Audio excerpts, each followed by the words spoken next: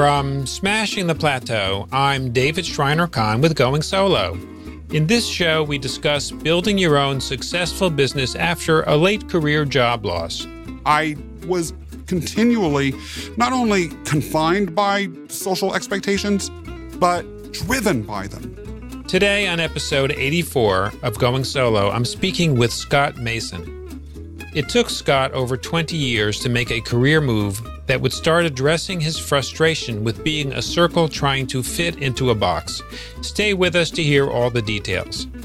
If you'd like to share your story on Going Solo, please get in touch with me at smashingtheplateau.com. Now let's welcome Scott Mason. Scott is a professional speaker and small business consultant. In 2017, he became an entrepreneur for the first time as co-owner of the Brooklyn Press, a silkscreen printing company in New York City and Newburgh, New York. Previously, Scott was the general counsel and vice president of operations for Urban Resource Institute, America's largest provider of domestic violence shelters, and an operator of homeless shelters. He also spent nearly 20 years in executive and in-house counsel positions with various City of New York agencies. Scott, welcome to the show. Thank you. It is good to be here. Great to have you on. So, Scott, you made the transition from employment to entrepreneurship twice. Yes. What's behind that? You know, I think that it was the ongoing search to find the circle outside of the boxes that I kept finding myself in via traditional employment. Entrepreneurship allows us to draw that circle. And if you're not someone that fits into a box, it's a beautiful alternative. That is so well said. I love that. What made you do it twice? What happened the first time? Because you went back to employment, and then what happened the second time? So as you mentioned, I worked for nearly 20 years with the City of New York in various managerial and executive positions. You know, it is very true, the cliche, that people don't necessarily leave the actual work they do, but they leave the work environment that they were in. I found that particularly with the City of New York under the administrations that I was working in, the environments that were created both via the leadership and the larger civil service culture that is imbued within every governmental agency were ones that discouraged innovation, discouraged really creative, innovative, lateral style thinking becoming reality, and also were not places where someone who had a tendency to have his own vision, such as myself, could ever really see a vision realized. The last job that I had with the city was as the second in command of the administrative tribunal system. The power dynamics, the sense of frustration that I had after many years of attempting to sort of find this place within government where I could really fit, where what I was bringing to the table could really come out and where I could feel connected to the work, irrespective of the intrinsic value of the projects that I was working on, ultimately became too much to bear. It led to a series of escalating senses of frustration on my end, as well as a disagreement about where and what my role within the agency that I worked for would look like and should be. And so ultimately, between that and my fear of being with the city too long and ending up one of these blue-suited bureaucrats that never did anything but sit behind a desk for the rest of their lives, I realized that I had a pension that I had just vested in and had an opportunity to try something new. So I stepped out on my own for a while. It was the height of the Great Recession. There were not a lot of jobs for me to immediately hop into. And so I began doing some consultancy work for small businesses after meeting a man that owned a family of martial arts school through an introduction via a friend of ours. He was looking for someone who had infrastructure and legal compliance experience. I matched it. We met. It was love at first sight. And so that was really a entrepreneurial journey that began really out of necessity to get money. And I viewed it at that time as a temporary solution until I got another job. However, that later changed. How much later did it change? I worked at the next job I had, which was for the Urban Resource Institute for about 4 years. However, during that time, I kept a side hustle going just for some extra money, in which I was providing consulting services to that family of schools as well as some other small businesses. And eventually, one of the small businesses that I developed a relationship with, we worked on projects for about 3 years together. And I met him through the martial arts schools. He was a much better martial artist than me. He would headlock me night after night, throw me down to the mat, and we would laugh and have a grand old time doing it. Then we would go and work on projects to help support the business that he was attempting to build. After a while, we had so much fun and it was going so well. After an hour or so of sweating on the mat, we went outside and I said, look, we're having a great time. There's a real space for us to build something special with this company. It was called the Brooklyn Press and it was a silkscreen company you just mentioned. Why don't we consider engaging more deeply? He said, dude, I'm ready to get into bed now. And that essentially led to my second journey into entrepreneurialism. Wow. What did you notice that was different the second time around? The second time around, it was intentional. I wouldn't have been seeking that deeper engagement if I had not felt, again, constrained into that large organizational box that had trapped me the first time in government. Although nonprofit allowed more freedom and the company that I worked for was doing amazing work, and the CEO there actually allowed his executive team to have some degree of visionary authority, it still wasn't the vision that I felt driven to create. It was still ownership of another vision. And that, to me, ultimately always ended up being a challenge within traditional employment.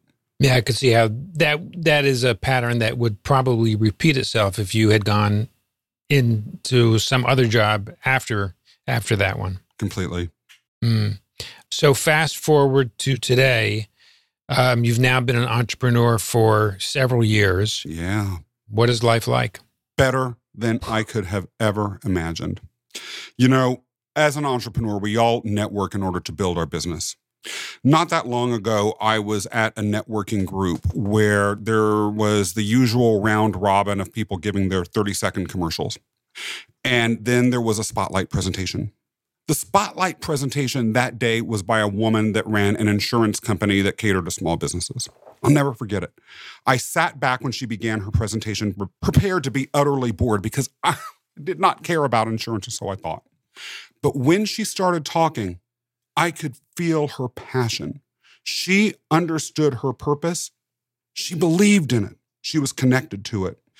And one of the things that story illustrates to me is that when you feel connected to your purpose, when you really are tied to that why that is uniquely you, it's almost like you're in some sort of gigantic river that's taking you beyond who and what you might be otherwise, and is helping you actually, and is being a vehicle for you creating not just the career that you want, but the space in the world that you want, the identity for yourself that you want in the world. That's the perfect allegory for how I feel on this leg of my entrepreneurial journey. I feel like I am in my river, creating myself in a way that serves others and is fulfilling as well. It's phenomenal. Scott, what's your why? Creating a space so that others can connect to their higher purpose, to build a better self and a better world. That simple.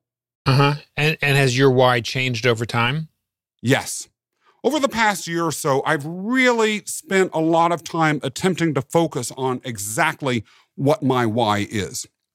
Before, particularly during the time that I was co-owner of that silkscreen printing company, a lot of my why was purely related to creating a unique market space for that company in a field that was highly segmented but very crowded, as well as just to see it grow. At the end of the day, that was a why that ultimately ended up being pretty superficial. It wasn't unique to why or what I believed my own purpose was to be. And so once my business partner and I agreed to an amicable separation, which is what led me to be in the current position that I am right now, like I said earlier, I really decided to focus on what my individual why would be on a deeper level. The revelatory change for me was an understanding that all of the skills and experiences that I've had in 3 sectors at this point existed to build something. Connecting with my own purpose was that thread. And the area that I came to believe, that I've been living, that I can provide the best service is helping others understand that journey within themselves and creating space for them to be inspired to do so and to build their own future. And how do you do that? And what is your business currently that feeds into your why? Twofold. First of all, as you mentioned earlier, I do a tremendous amount of public speaking on this exact issue. I have a podcast that goes to this exact theme as well. It's called Scott Mason's Purpose Highway. I also have a small business consulting firm that, among other things, helps align the business owners with who and what they need and want to be, what their goals are, their own why and their own purpose, the vision that they want to create in the world, and then put into place the actual business structures, as well as the processes and procedures that are necessary for them to build that out and then scale, and in a way that's safe and sustainable. Yeah, it's amazing how, as an entrepreneur, your path evolves in a way that, as an employee, it's harder to do because it's much more constrained by the structure of your employer. And the pathways of the careers that are even available for you within that organization.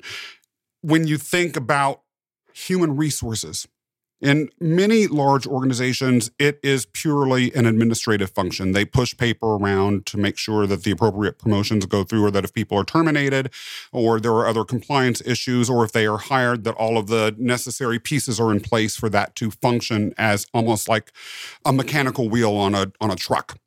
Other companies are more progressive in their view of human capital, but they still are constrained, even in the most progressive circumstances and even in the most far-reaching and forward-thinking HR departments, by the actual functional needs of that company. No company will hire, promote, or retain someone for a function that it has absolutely no need for. The beauty of entrepreneurialism, and particularly entrepreneurialism that is in any way connected to why you believe you exist in this world, is that you have that flexibility. And in fact, the habit of developing that flexibility, thinking about it yourself and being connected to the value proposition or the service that you're offering to your company, puts you in a unique position to be able to grow and develop as you are changing and growing in life yourself, by a pathway that works for you, which is ultimately what happened to me as I moved from the silkscreen printing company to the current businesses that I have right now. So let's talk a little bit about that process, because you went through it. I'm willing to bet that if we went back to Scott in his last year working for the city of New York, Scott then was probably not able to predict that Scott today would be doing what Scott today is doing. Not in a million years. Yet you have figured out how to make that leap through a number of steps and a number of pivots. You know, you're clearly way happier now and less frustrated than you were in your last long-term employment position. What are some of the steps that one needs to go through to be in better alignment with one's higher purpose, particularly when you're trying to do this as you shift from being an employee to being an entrepreneur? First of all, I think that it is important to be able to move beyond the mindset of fulfilling social expectations. Now, I had been trained as a lawyer. I went to law school because I was a classic undergrad who had a degree in English literature, knew I wasn't good at math, knew I wasn't good at science, wanted a high prestige, flexible, and high paying career, so I went to law school. Not a good reason, but I still did it. The idea that I needed to go into, for instance, a high paying, high prestige profession was ultimately driven by social expectations. I removed my own feeling states, my own desires, and my own sensibilities about really who and what was possible for me, and suppressed them further and further as I moved up that city career ladder, because I was continually not only confined by social expectations, but driven by them. People expect me. I am expected to. Others will be impressed if, and all of those sorts of things as I received promotions. When you are in that mindset for as long as I am, and many of us are who are in traditional employment, you can develop that sense of your profession or who you are as a core part of your identity. That identity can feel extinguished if you are faced with the prospect of leaving it behind. So the first thing that I had to do, and I don't know that even the first time I was an entrepreneur, I successfully did it. So it took me a little bit of practice and some mistakes along the way, was being willing to shed the importance of that social approval from your identity repertoire. That's number one. Number two, a lot of times you'll hear things like, well, what will ultimately make you happy? What will bring you money? What will take you where you need to go in life as an entrepreneur versus in employment, or even put you in the position to determine what your entrepreneurial path should be is related to your passion. I actually pretty strongly disagree with that. I have a passion for electronic dance music. It will not ever suffice as any sort of entrepreneurial journey outcome for me. It just won't. But what will suffice is examining the skills that you have realistically, both the hard skills and the soft skills. What are the things that you have repeatedly heard over and over you do well? When people talk to you and describe your characteristics from a skill set perspective, what do they say over and over? And how have those skills intertwined with the specific work experience that you have? You connect that then with areas that you believe service to others can be identified. The melding of those things, along with the willingness to shed identity, is ultimately what I believe will be your driver. Yeah, that's very well said. And this does spark a question in my mind. So unlike you, there are many people that move from employment to entrepreneurship by circumstance, where the circumstance is they get fired. Yeah. Not for performance issues. It's pretty common for people, particularly when they're in the 20 plus year of service stage of their career, yep, where they're at least comfortably compensated, if not very well compensated.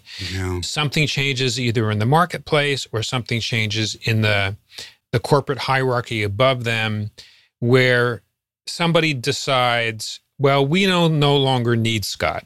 Yeah. And all of a sudden, without any notice, Scott finds himself unemployed. And in those circumstances, one of the things that I see happening over and over and over again is the conflict between the social expectations that you've described and what this newly unemployed person needs to be able to do, and how that person needs to communicate to others if that person wants to be an entrepreneur in the next phase of her or his career. So what advice do you have for somebody to realize that social expectations have been a major driver up until that point? And what do you do in terms of your own self-image, your self-identity, to overcome frankly, the trauma that you're feeling because all of a sudden your public face is no longer meeting the social expectations? And how do you communicate what you need to communicate so you can move forward and not go into deep despair? Yeah. I can completely relate to that. During my first entrepreneurial trip, between when I worked for the city and when I worked for the nonprofit, I was at a movie theater and I saw someone that I had known for many years but had not seen for a long time. And he came up to me and he asked me what I was doing these days. And I said, I am transitioning. I am doing some consulting work. I was just beginning to develop my consulting practice with the martial arts schools that I mentioned earlier. And I had not fully reformed my identity. And without a reformed identity in place, I was struggling, to say the very least, to articulate it. I'll never forget it. He said, Scott, what exactly is it that you're doing? And I sort of said something half-hearted and, again, sort of a pathetic excuse for an elevator's pitch that was really reflecting my own internal conflicts inside. And he kept nailing and nailing. And finally he said, Scott, really, you're just unemployed, right? And it was devastating. It stuck with me. That was over a year ago, and I still remember it. Over 10 years ago, and I still remember it. So I think that is something that anyone can relate to. And I would say, with regards to the example that you gave, even if you did lose your job for performance reasons, sometimes that can strike the same core, because we all make mistakes. And it could be that the mistake that you made was not even that significant, but it was significant to that company and utterly and completely derailed your career. So I think that the first thing that is important to understand is that our identity, in order to be successful in life, our identity has to some extent to be shiftable. Someone that worked for me once told me, I used to bring, when I worked for the city, pictures of my family. I brought little pieces of art to work. I decorated my desk. It felt like a home away from home. This person that worked for me, who had been around a lot longer than me, by the way, told me, work isn't home, Scott. I don't have anything at my desk because it could end tomorrow. I'm not going to place my whole identity into that. She was absolutely right, David. Absolutely right. So understanding that right up front, and understanding that tying your identity too much to that one thing is dangerous, is step A. But if it's too late for that, if you've already tied yourself to that identity and there you are all of a sudden aged out of your profession, looking for something new, one of the other things that I would recommend to do is consider whether entrepreneurialism truly is right for you. One can say, I want to be an entrepreneur now because it is romanticized in our society, or because it's a way to create a quick identity for yourself while you are switching between paid jobs. That new phase of your career may be another paid employment position that's just in a different sector or doing something different, or maybe even a lateral or slightly, downward scaled position. If you're saying it purely to establish some work-related identity for yourself, I would argue that it's almost certainly going to put you in the position that I was in, which is being unprepared to truly and fully assume it. If, on the other hand, you feel like this is something you've been waiting to do anyway, and this is the time now because you've been aged out or pushed out of your job, or there's been some corporate shuffle, then fully embrace it, but don't be afraid to reach out for help. You and I both know, and I'm sure so many of your listeners know, that saying, I don't know what to do, I don't know who I am, is something you cannot walk into a large corporate office and utter aloud and expect to be taken seriously for very long. There are resources out there, whether they are people that you may have in your network, or they are professional, there are professional career counselors that work with those sorts of issues. If you're not able to say that, you're going to struggle for a long time. And a lot of times the best career counselors are those that can help provide you with guidance to understand how your skills, experience can connect to what sort of service you feel most deeply driven by, and put you down a path where entrepreneurialism can make more sense to you. Understand that the network that we have that can help you explore whether entrepreneurialism is truly right for you is everywhere you go. One place that I began to talk to the owner of about entrepreneurialism was a woman that owned a coffee shop half a block from my house. I'd known her all my life. I bought coffee there. I just popped in one day, said, tell me a little bit about what it's like to own a business, how you ended up here. What is your experience? What are the ups and downs? Things like that, people like that are everywhere. And it is well worth the time, almost as an educational investment, to spend money, energy, focus, and thought on those folks who can give you a sense as to what you're really entering into. It's not for everyone, sweeping statements to the contrary notwithstanding. Well said. Scott, we've covered so much ground about your own individual journey, about lessons you've learned going from employment to becoming an entrepreneur. And you clearly have lots of expertise to offer somebody going through this and those that are now entrepreneurs trying to figure out how to make it work or how to make it work better. If somebody wants to go deeper with anything we've discussed today, access any resources you have, or learn more, where is the best place to go? ScottMasonLLC.com if you are interested in any of the small business growth and scaling services that I mentioned earlier. If you're interested in having me speak at your special event or to a group that you're involved with, or if you're just interested in having a conversation, go to speakerscott.com. And if you want inspiration, go to Scott Mason's Purpose Highway, which is at www.purposehighway.com. Sounds great. Well, I want to thank you again, Scott, for taking the time to join us today. My guest has been speaker, business consultant, and mentor Scott Mason. Thank you again, Scott, for joining us. Thank you. When you visit the Going Solo website, you'll find a summary of each episode along with the links we mention on the show. Today, we learned how to find your why as an entrepreneur and much more.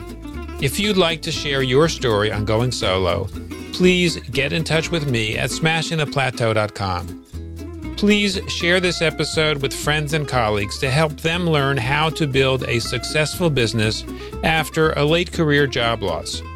Thank you for taking the time to listen to our show. I'll see you on our next episode.